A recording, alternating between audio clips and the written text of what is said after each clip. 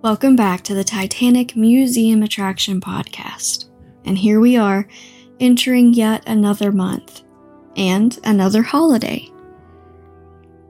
This year, 4th of July will be truly special because it not only marks our independence as a nation, but it marks the emergence of our independence from the COVID-19 virus. Both events signify a historic turning point in the evolution of our amazing country. But just what is the real meaning of the 4th of July? For most, it's time for a giant birthday party with picnics, games, parades, and fireworks. That's how John Adams, a signer of the Declaration, thought Americans should celebrate this day. And so that's what we've been doing ever since, honoring our past while coming together to celebrate the signing of the Declaration of Independence. This year, the meaning and importance of this single document have been challenged as never before. I encourage everyone to read the entire proclamation to better understand how this great nation came to be and to acknowledge our responsibility as citizens to keep the flame of freedom burning bright.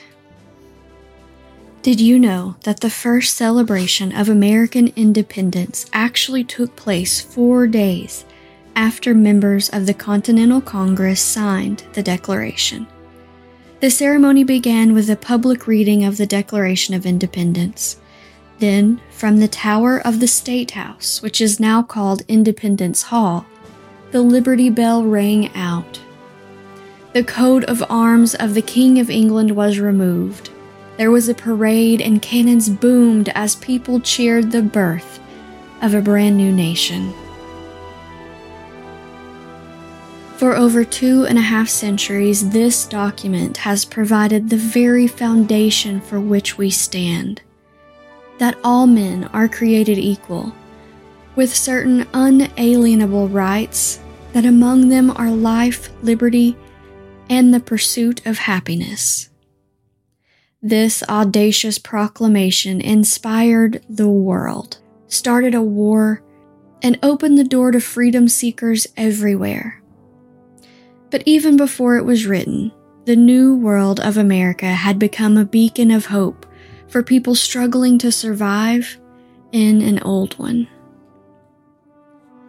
One of the first successful group of migrants to this new world began over 400 years ago, when a small wooden vessel prepared to sail from Southampton, England, to what was then British America.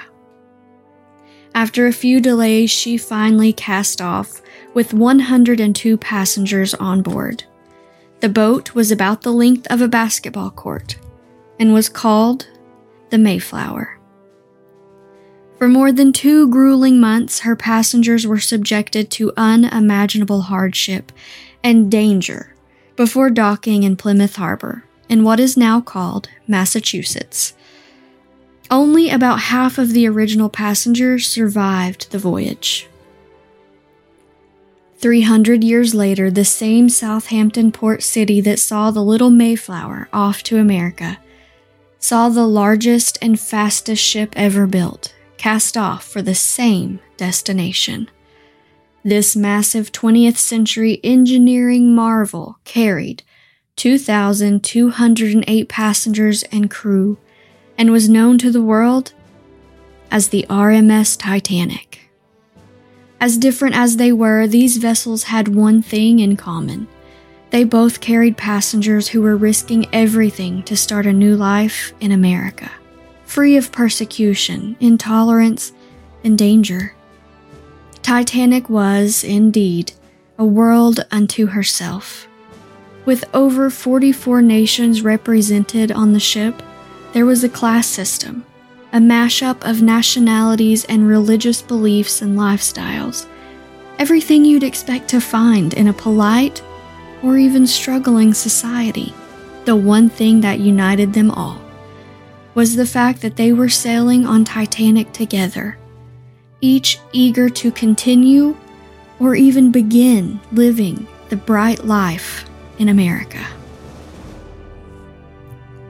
By the time Titanic was halfway to her New York City destination, anxious freedom seekers were already looking forward to catching their first glimpse of Lady Liberty. Now, more than 100 years later, Lady Liberty still stands as a beacon of hope, a solid guardian of the American dream. American poet Oliver Wendell Holmes once wrote, "One flag, one land, one heart and one hand, one nation, forevermore." So it is with the idea of unity and pride in this great country that we will gather with our friends and family to celebrate this Independence Day. And as I watch the fireworks burst in the reflection of my awestruck children's faces, I will be sure and say a prayer of thanks to those who founded our great nation and to those who have fought to preserve and progress the United States of America.